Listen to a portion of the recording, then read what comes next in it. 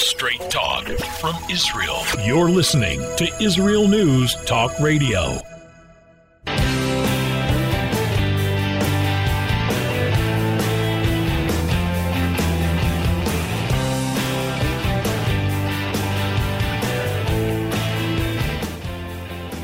Welcome back to Israel Unplugged. This is Josh Wander from Yerushalayim, Ir HaKodesh. I'm here with my co-host, Rabbi Moshe Lichtman of Beit Shemesh. Hello, hello. Welcome back. I'm glad that you listened to my advice last week and you came back to join us. Wonderful. Israel Unplugged is where you get the unadulterated facts of where we're holding in the redemptive process, focusing primarily on the ingathering of the exiles. This is a live show. I know that there's a lot of people from around the world listening in, and we encourage you to call in and to speak to us about whatever is on your mind regarding Eretz Yisrael, Aliyah, and the redemptive process. If you are stuck still in North America and you haven't already bought your plane ticket, maybe you're waiting in the airport. If you haven't bought your airplane ticket to come here, because March 1st they're supposed to be opening all restrictions to Eretz Yisrael, everybody is welcome to come in. You should call the number 301-768-4841, 301-768-4841. If you are lucky enough to be here in the Holy Land in Eretz Yisrael, then you should call 02-650-0151, 02-650-0151. I know we have listeners in that are listening in from the United States, from Israel, from Canada, from Australia, from Uganda, from the Russian Federation, from New Zealand, from South Africa, from all over the world. I'm not sure which number is more convenient for you to call in, whether it's the North American number or the Israeli number. But either way, we welcome you to call in and share with us what your thoughts are, whether it be positive, negative, or neutral. We both have websites that we would love for you to go visit. One of them is Rabbi Lichtman's website, which is toratzion.com. There you can find a list of all of his books that he has written and published, translated, and all the exciting projects he's involved with. My website is itstimetolive.com, itstimetolive.com, and over there you will find a list of hundreds of videos. You will find this show as well as other shows and recorded podcasts that we do on the topic of Eretz Yisrael and Aliyah. We look forward to an exciting show ahead of us, and you should stay with us because we are going to be right back.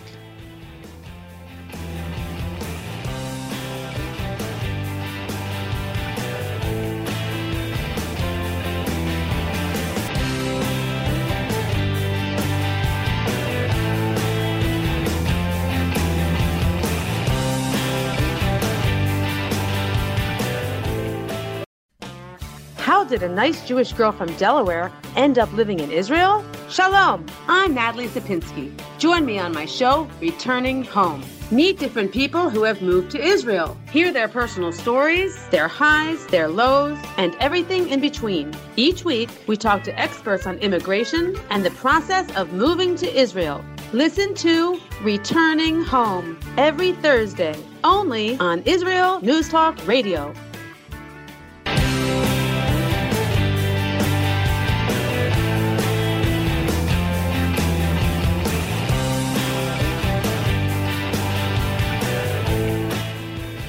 Welcome back to Israel Unplugged.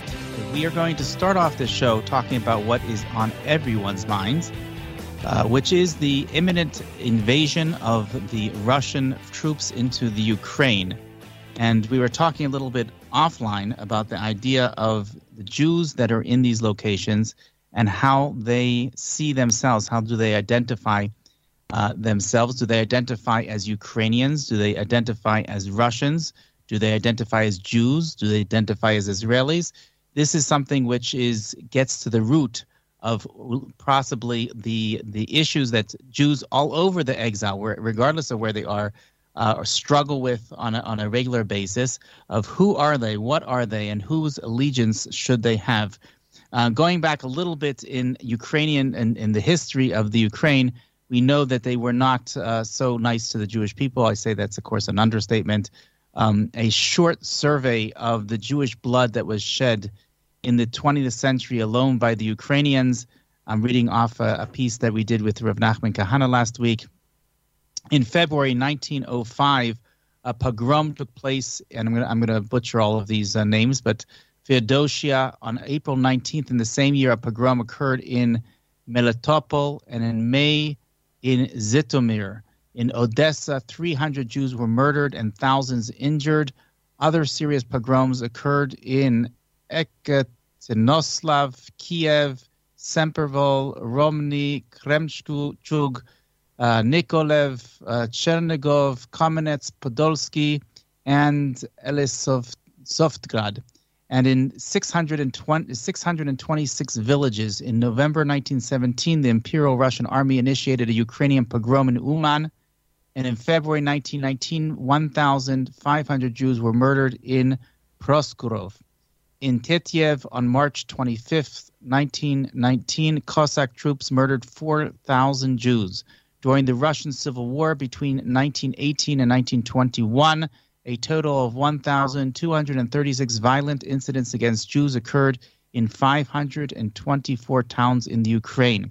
The estimates of the number of killed range between 30,000 and 60,000. Of the recorded 1,236 pogroms and excesses of 493 were carried out by the Ukrainian People's Republic soldiers under the command of Simon Petlura. And all of this and more are in addition to the notorious 1648 pogroms which the Cossacks carried out during the 1648 uprising of the Cossacks and the serfs led by Bogdan Khmelnytsky, and otherwise known as Hamil of Evil, as he was called by the Jews, against the Polish-Lithuanian Commonwealth.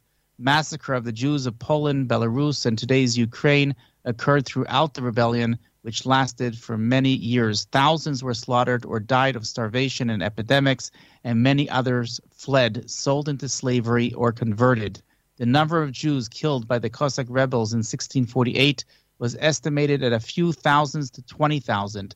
It is estimated that all the parties, the Cossacks, the Russians, the Swedes, their allies, and the Poles themselves who massacred them killed between 40 and 50,000 Jews in total. So these were clearly not people that are or support the Jews.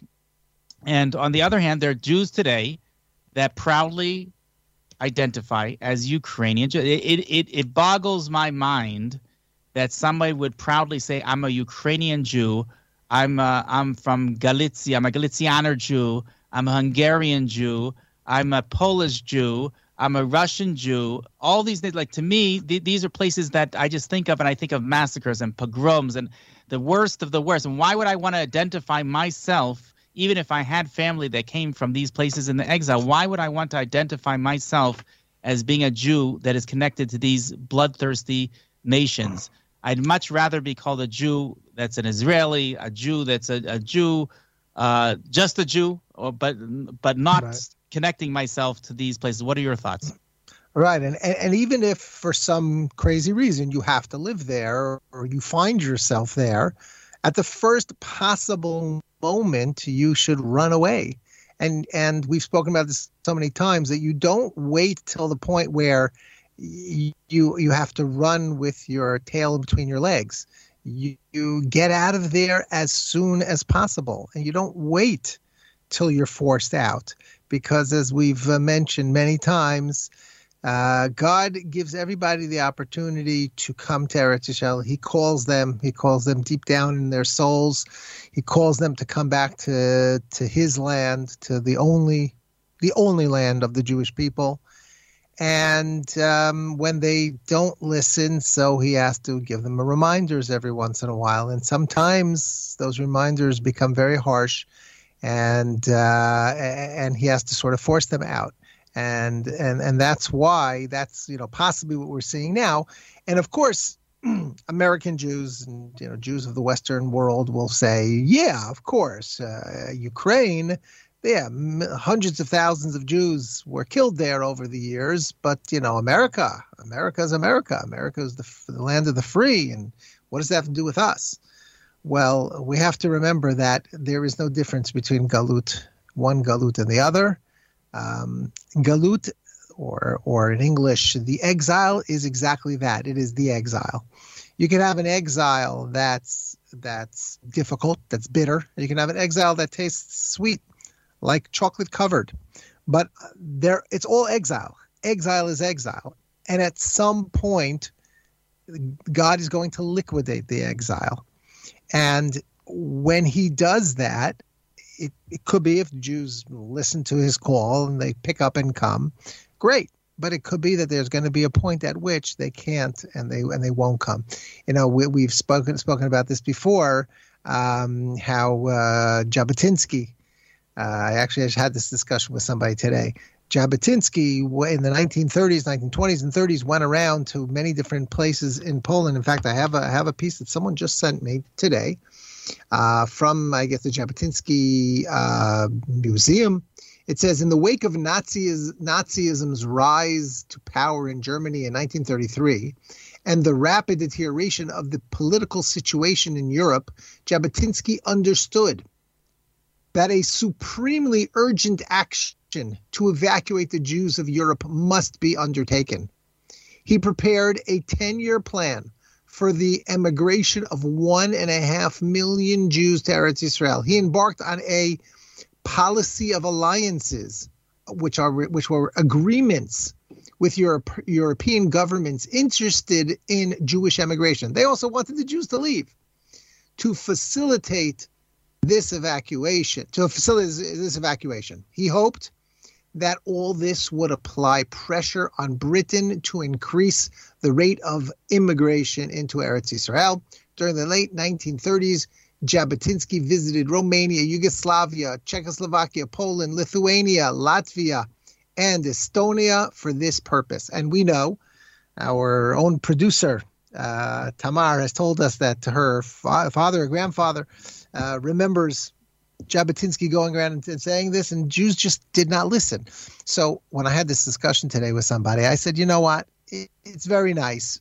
Hindsight is 20/20.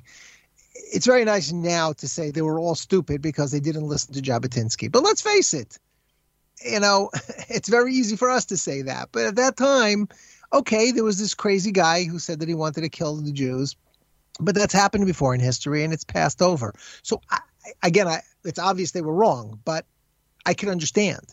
But once that happened, and such a short time ago,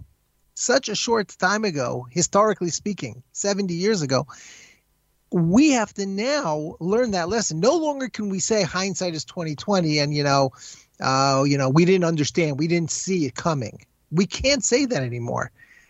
Jews throughout the world have to understand that, at the same time that the land of Israel is being populated by more and more Jews, well, the exile has to be emptied of its Jews. So there's two ways it can happen. We can willingly come and take our money with us. We could sell our houses at a nice price, or we could be short-sighted and wait till the last minute and then have to come empty-handed if we're even lucky enough to come. I had a colleague of mine from Baltimore, who is now a rabbi in the yeshiva there, that I met last week, and we're talking about moving to Israel. And he says to me, soon the goyim are going to throw us out. The non-Jews are going to throw us out. And I just looked at him and in surprise. I'm like, you have to wait for that to happen. I don't understand. If you understand that that's what's about to happen, why aren't you on the next plane here? This reminds me of the German Jews that were so proud to serve in the German army in World War I. And we know that did not help them just a few years later during World War II. I always say that the worst gullus, the worst exile, is the one that you don't realize that you're in.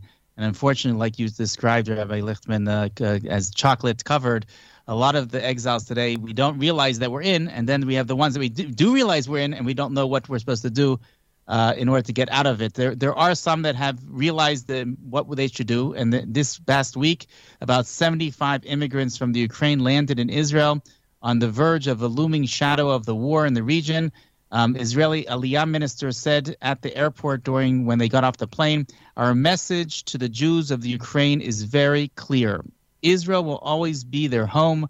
Our gates are open to them as usual. And of course, in emergencies, we hope and pray that on both sides, both the Ukrainian side and on the Russian side, that the Jews take this as a message that it's time to come home. It's time to leave the exile. And even if there isn't a war and everything is calms down and goes back to normal, so to say, it's still time for the Jews to return home. This should be the message. They shouldn't need a war to prompt them. We'll be right back after the messages.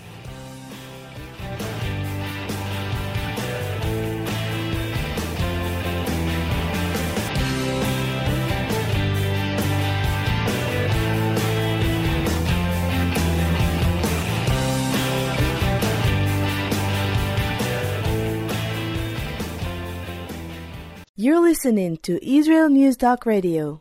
This is Shai Ben-Tekoa, and each week I'll be webcasting to you from Judea, origin of the word Jew, a people besieged and beleaguered in every generation. Nazi Germany is but a memory, but in its place the world invented the phantom Palestinians as this generation's internationally authorized Jew killers. Tune in for a different slant on life in Israel, Phantom Nation, every Monday.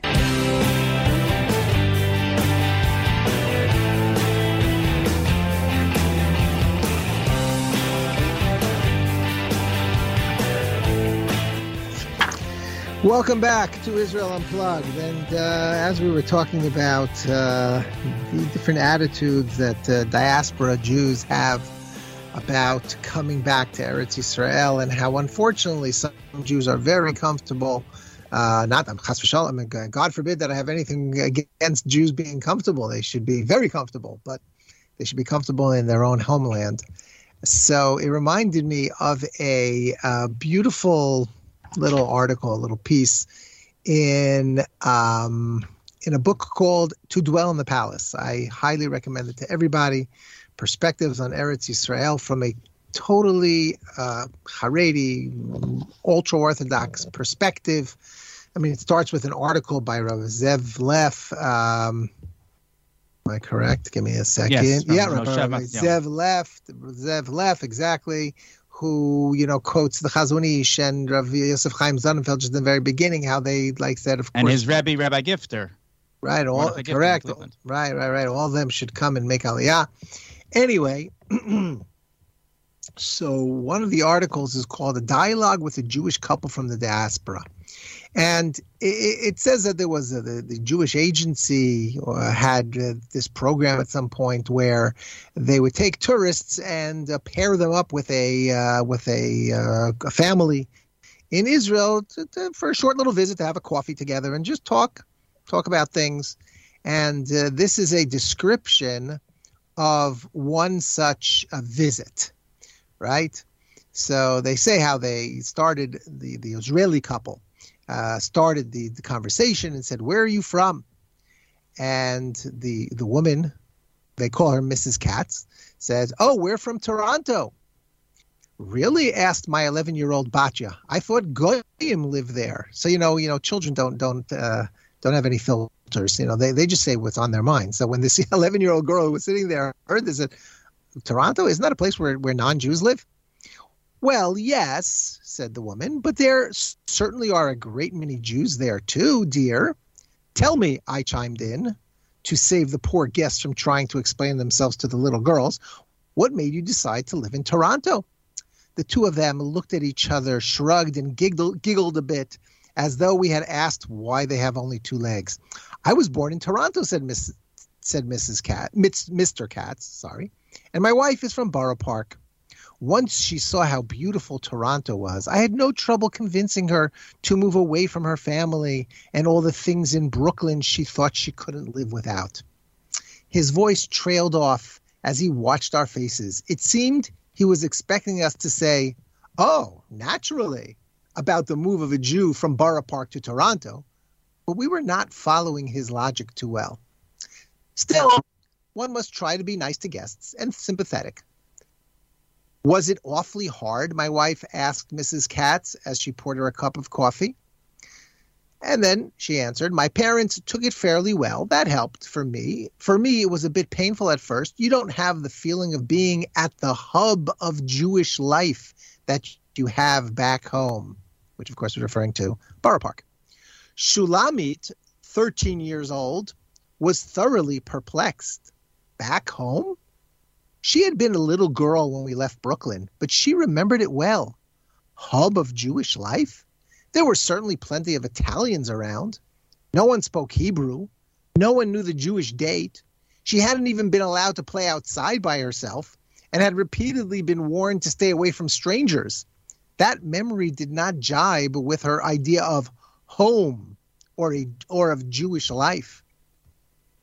Now Batya said, that's the other daughter, in guileless bafflement, if you were moving already, why didn't you move here? Again, kids are so great. They just they just don't hold anything back. So Mr. and Mrs. Katz were not prepared for this question. In fact, they were acting peculiar. It almost seemed that they were planning to ask us why we had moved here. We were all having trouble figuring these two out. They had requested a strictly Orthodox family to host them. They appeared to be religious Jews. They had made brachos blessings before the cake and the coffee. But it didn't seem that they had ever learned anything about the land of Israel. Mrs. Katz was beginning to pull herself together. She looked at our daughter with some disdain and addressed her as though she were mildly retarded. Sorry for saying that word, but that's what it says here. Toronto is very much like Israel, she said slowly. We have many shuls and yeshivos. We have kosher restaurants and Jewish bookstores and all kinds of Jewish facilities. Not everyone lives in Israel, dear. There are other places in the world where we can be good Jews too. Yes, replied Batya, speaking at a similar pace. We are learning about places like that in our history class. There were some cities in Germany and Austria where there were some terrific Jews and great rabbis, like Vermeiza. I think it's called Worms in English, she giggled. There, said Mrs. Katz, you see, not all our great rabbis lived in Israel. But her husband did not look too comfortable. Actually, he said, ours is an unusually vibrant community. There has been tremendous growth in recent years. The number of young people in full-time learning is increasing at a wonderful rate. Is that so? I volunteered, while I searched for another encouraging remark. Shalamis, their daughter, decided to help her sister recall her history lessons. In Spain, there were also some great Jews and a very full Jewish life. Remember all those Rishonim? Before the Inquisition, right? Batya was remembering. And don't forget all the yeshivas in Lithuania, Poland, and Hungary, with all the great rabbis living there who live there. Shalamis was showing off because she had just studied recent European history. We didn't learn about that yet, confessed Batya. What, was that before the Holocaust? Shalamis was about to elaborate, but my wife was dismayed at the turn the conversation had taken. The Katzes were looking a bit pale and had begun to fidget. Girls, she said, could you bring in the rest of the cake, please? To the guests, she said, have you any children? Mrs. Katz gratefully whipped out some photos. Here's Avrami at our kosher pizza place, she boasted. And this is the whole family at the dedication of our new shul. Did you ever see anything so magnificent anywhere in the world? Batya looked carefully at the picture, a bit too carefully, I thought. Do you suppose that might be the third Beis Hamikdash? She inquired ingeniously. Mrs. Katz frowned at her, then said something about that being in Yerushalayim after the Messiah comes. Her husband had put on his hat. Now he said, I'm sorry, but we have another appointment in a little while. Yes, agreed the lady quickly. Well, I'm almost finished, everyone. Yeah, you'll see the punchline is great. Yes, agreed the lady quickly. This has been just wonderful. It's always so nice to visit Eretz Yisrael, and it's so impressive to meet a family like you who actually lives here. All of us listened carefully to their bracha achrona, their grace after meals. Surprisingly, the Katzes recited the same words as we do. They mentioned the land God had bequeathed to our fathers, and then specified Jerusalem and Zion. They even asked to be brought up into the land and to find joy in building it. After they left, Batya said, did you hear Toronto in their bracha? None of us had. Strange, awfully strange. This book, for those of you who don't know, this book is filled with articles like that, and it really is inspirational. You should all get a copy of it. It's called To Dwell in the Palace. To Dwell in the Palace, right. And, published by, I think, Feldheim.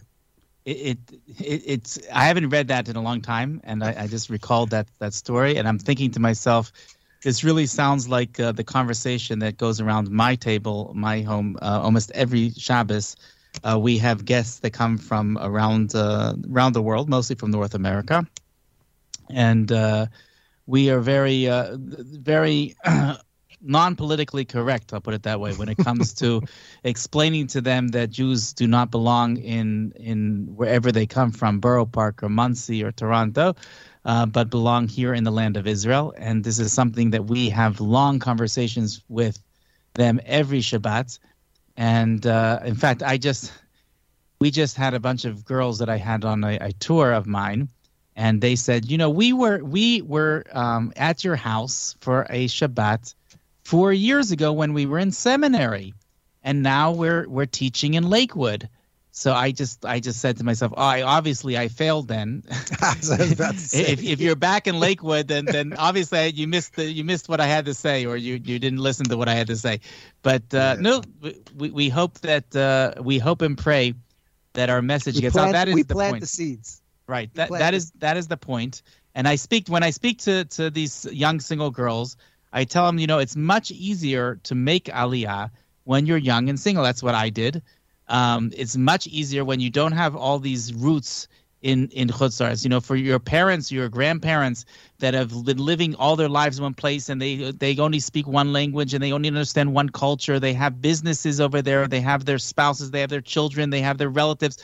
It's really hard to cut all those ties and to leave. On the other hand, for someone who is young and single and has come here for a year in yeshiva or a seminary, it is so easy to say, it is time to break that and to move on and start anew, and that your children will be speaking the holy language and they won't have any problems transitioning to a new culture because it'll be natural for them. This is where they grew up. This is where they live. And I think that is what we hope that the Jews that are all over the world today, whether they be in the Ukraine and Russia, or whether they be in the United States and Canada. Uganda. Don't forget, we have a listener from Uganda. That's correct. Wherever they happen to be, we encourage them to come home and come home quickly, because we believe that the gates are closing. They will not be open forever. March 1st, again, it is said that all Jews will be able to come here. This is a perfect time to come on a pilot trip. For years now, Jews were not able to come on Aliyah pilot trips to check out the neighborhoods and where they're going to buy a house and where they're going to live and where they're going to work. This is your opportunity. Come now and make it happen. We'll be right back after the commercials.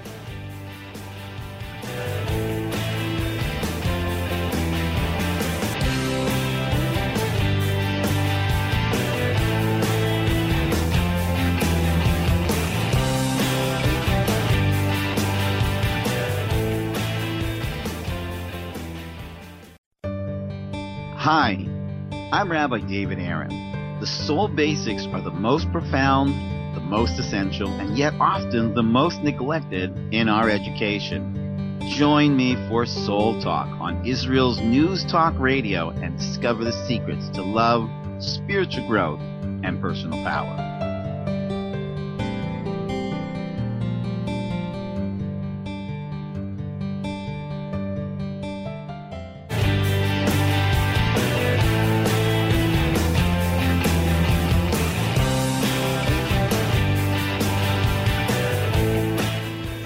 Welcome back to Israel Unplugged, and usually during this section we start our conversation with something from the parasha.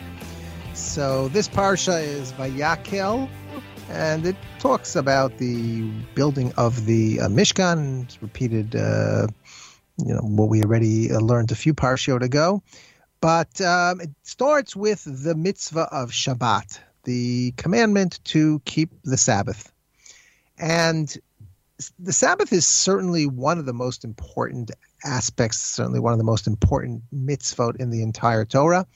In fact, the rabbis tell us about 7 things that they are equal to all the other mitzvot. They are so important that they're considered tantamount, equal to all the other mitzvot of the Torah. And one of those is the Sabbath. And the rabbis tell us even as follows: if you merit keeping the Sabbath, I will consider it as if you kept all the mitzvot of the Torah. But it works the other way also. And if you desecrate it, I will consider it as if you desecrated all the mitzvot. On that line, the Chafetz Chaim, the great Rabbi Yisrael Meir Kagan, one of the greats of all time, who lived in Russia. Right, lived in Russia in the late 1800s and the early 1900s, this 20th century, died in 1933. 1933, yeah. He asks the question, like, why should that be? Okay, we understand Shabbos is very important, but to the point that if you don't keep Shabbos, it's as if you didn't keep anything. So let's say I'm a good Jew and I do a lot of good things, but I just don't keep Shabbos. It's hard for me. So therefore, it's as if I did nothing. Why should that be? So the Chafetz Chaim explains it with a mashal, as he was, or he often did, with a parable. He said there was this guy and this girl who were going out, and finally the guy popped the question, gave her a beautiful diamond ring, and said, "Will you marry me?" And she was so happy, and everything was great. But during the engagement, things turned sour, and the girl realized that it's not going to work. So she comes to the guy with the ring, and she returns the ring to the guy. Now, what does that act symbolize? It doesn't only mean, oh, I still love you, I still want to marry you, but I just, this ring is a little bit too small for me. I'm showing it to people, and they're like, "That's all I gave you." That's not what it means. What it means is the engagement is off, the relationship is over. And that's, by the way, if she's nice, and she'll give back the ring. There are situations where girls don't do that. But anyway, it's a symbol that I don't want to have a relationship with you anymore. So the Chafetz Chaim says the same thing is true about Shabbat. Because when a person rejects a gift or returns a gift, which is in effect rejecting it, that is a way of saying, I don't want our relationship. Because gifts are very personal things. They're things that really build the relationship between a man and a woman, and even two people of the same sex. Very close friendship. If you give someone a gift, it shows that we're really close. But when you reject the gift, it shows, well, I don't want this relationship. So Chafetz Chaim says the same thing is true about Shabbat. Shabbat, the Talmud tells us in Tractate Shabbat that God said to Moses, he said, I have this great gift that I want to give to the Jewish people, and it's called Shabbat. It's called the Sabbath. Please go and tell them that I have this gift for them, and tell them I'm giving it to them. So we see from that Gemara that Shabbat is a gift. So if a Jew doesn't keep Shabbat, it doesn't mean, oh, it's fine, everything's good. Me and you, God, we're close, we're tight. It's just that this Shabbos thing is hard for me to do, but I really still love you and everything. It doesn't mean that at all. It means when you return something that was a gift. See, God didn't give us Shabbos in order to torture us. He gave it to us because he loves us so much, and he wants to show us that how much he loves us by giving this unbelievable gift. Just think what the world would be like if we didn't have a Shabbat, if we didn't have a day to rest. So if a Jew rejects the Shabbat, he's in effect saying, I don't want the entire relationship because I don't like this gift. I don't want this gift. I don't want gifts from you, God. No, thank you. And when you do that, you reject the entire relationship. So that's the Chafetz Chaim's idea. And then I took it one step further. And that is that we know that there's something else that is also another mitzvah of the 7 that are equal to all the rest. And you know what mitzvah that is? That's the mitzvah of living in the land of Israel. Believe it or not, Yeshivat Eretz Yisrael, the rabbis tell us, dwelling in the land of Israel is equal to all the mitzvah of the Torah. And you could ask the same question. Why should it be? Let's say someone is a very good Jew. He happens to live in Borough Park or Toronto or Australia or who knows where. But he loves God and he does, he keeps all the other mitzvot that he can. So why should it be that if you don't live in the land of Israel, like the rabbis say, it's as if you're an idolater? Why should that be? And the answer is the same answer about Shabbat, because there's another Gemara at the very beginning of the Talmud in Brachot 5a that says that God gave 3 gifts to the Jewish people, and these 3 gifts he gave only through suffering, and they are Torah, Eretz Yisrael, and Olam Haba. Torah, Olam Haba is the last one, and the middle one is Eretz Yisrael. So we see that Eretz Yisrael, just like Shabbat, is also called a gift. So when we reject Eretz Yisrael, believe it or not, we're not saying, God, I love you and I'll keep everything else. I just, have a hard time doing this one. It's basically saying to God, thanks, but no thanks for your gifts. I don't need your gifts. I don't want a relationship. I'll keep the mitzvot because, I'm afraid, because I don't want to get punished in the next world, or for who knows a million other reasons. But the gifts that you give me, no thanks. I don't want that close of a relationship with you. And it really, really works especially well with the Eretz Yisrael idea, because that's exactly what Eretz Yisrael is all about. It is the place that us, we, the Jewish people, and God can become intimate together. We can live intimately in the same place and really build our relationship, make the relationship that much closer. So a Jew who says, I don't want the gift of Eretz Yisrael, is in effect saying, I don't want the relationship at all. And that's why it's as if you're an idolater. It's as if you've not kept the entire Torah because you don't live in Eretz Yisrael. And especially nowadays, when it's not just a theoretical gift. It's not just, when the rabbi said that, okay, it was during the time of the Galut already. The Jews already were exiled. There was no temple. And nonetheless, they said it's a gift. But especially now, when after 2,000 years of exile, we were brought back. We were literally given the land of Israel as a gift.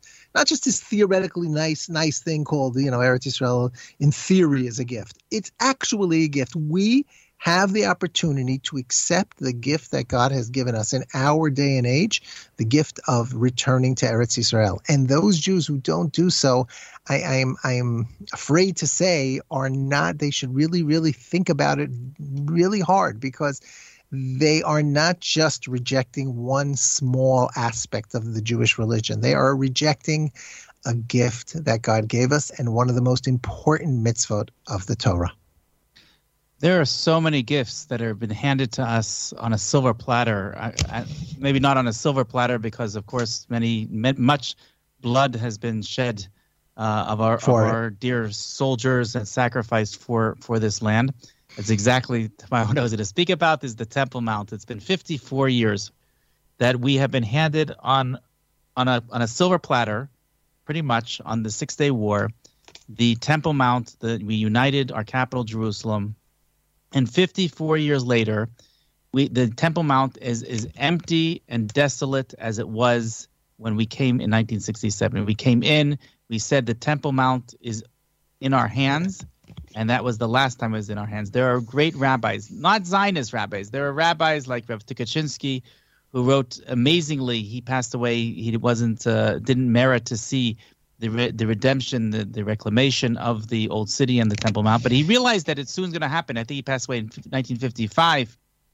And he writes in his books that we have to start preparing. We have to start preparing by figuring out the midot, the different measurements of the mount, and where the different encampments are, and where you're allowed to go, where you're not allowed to go, how we're going to rebuild it, how we're going to start rebringing sacrifices. This is something we have to do now. The Chofetz Chaim, even you mentioned before, who passed away in 1933, himself was a Kohen, and he also lamented at the fact that people are not studying the laws of Kodshim, the laws of temple service, because that's something even in Radin, even in Russia, he understood that this is something that needed to be done. And today we're here. We're here in the land of Israel. We're here with theoretically sovereign over our capital and over the Temple Mount, and we are completely oblivious to what's going on. I always tell people that we've hit a wall, so to say, when we get to the Western Wall, and we think that this is the ultimate climax of Jewish history, that we've gotten to this retaining Western Wall, and not realizing that its importance, its significance is the proximity to what is behind the wall. And if we don't understand that we need to take more steps, we need to go a little bit further in order to get to really where the Jewish people are supposed to be, then and only then will we be able to complete the process that we need to complete. And that starts off, and this could start off, I have to say, anywhere you are. If you happen to even to be living in Borough Park, you could do this also. You need to start, just like the Chofetz Chaim did in Radin, you need to start learning the laws. It boggles my mind that people think that when the Messiah comes, Mashiach is going to come, he's going to hand us a thumb drive and we're going to stick it into our heads, and all of a sudden we're going to know all these laws, these thousands and thousands of laws that we were not aware of and not familiar with for thousands of years. We need to start practicing now. We need to know what to do now in order to take that next step, which can come any day. But of course, really the first step that anyone that is in exile should take is to come home to Eretz Yisrael. We welcome you with our arms open, and we look forward to seeing you here.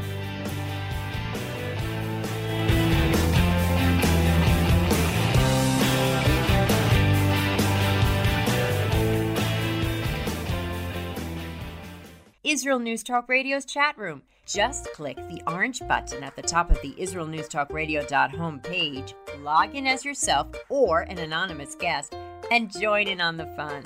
You'll meet other listeners from all over the world who listen to Israel News Talk Radio, and you can make new friends. Israel News Talk Radio's chat room. It's the closest you can get to being in the studio with us. We love listening to Israel News Talk Radio. Where can you get the inside news on Israel? At Israel News Talk Radio, we're dedicated to sharing Israel's inside story with the world by providing our listeners with news on Israeli politics, current affairs, and Israeli Jewish culture.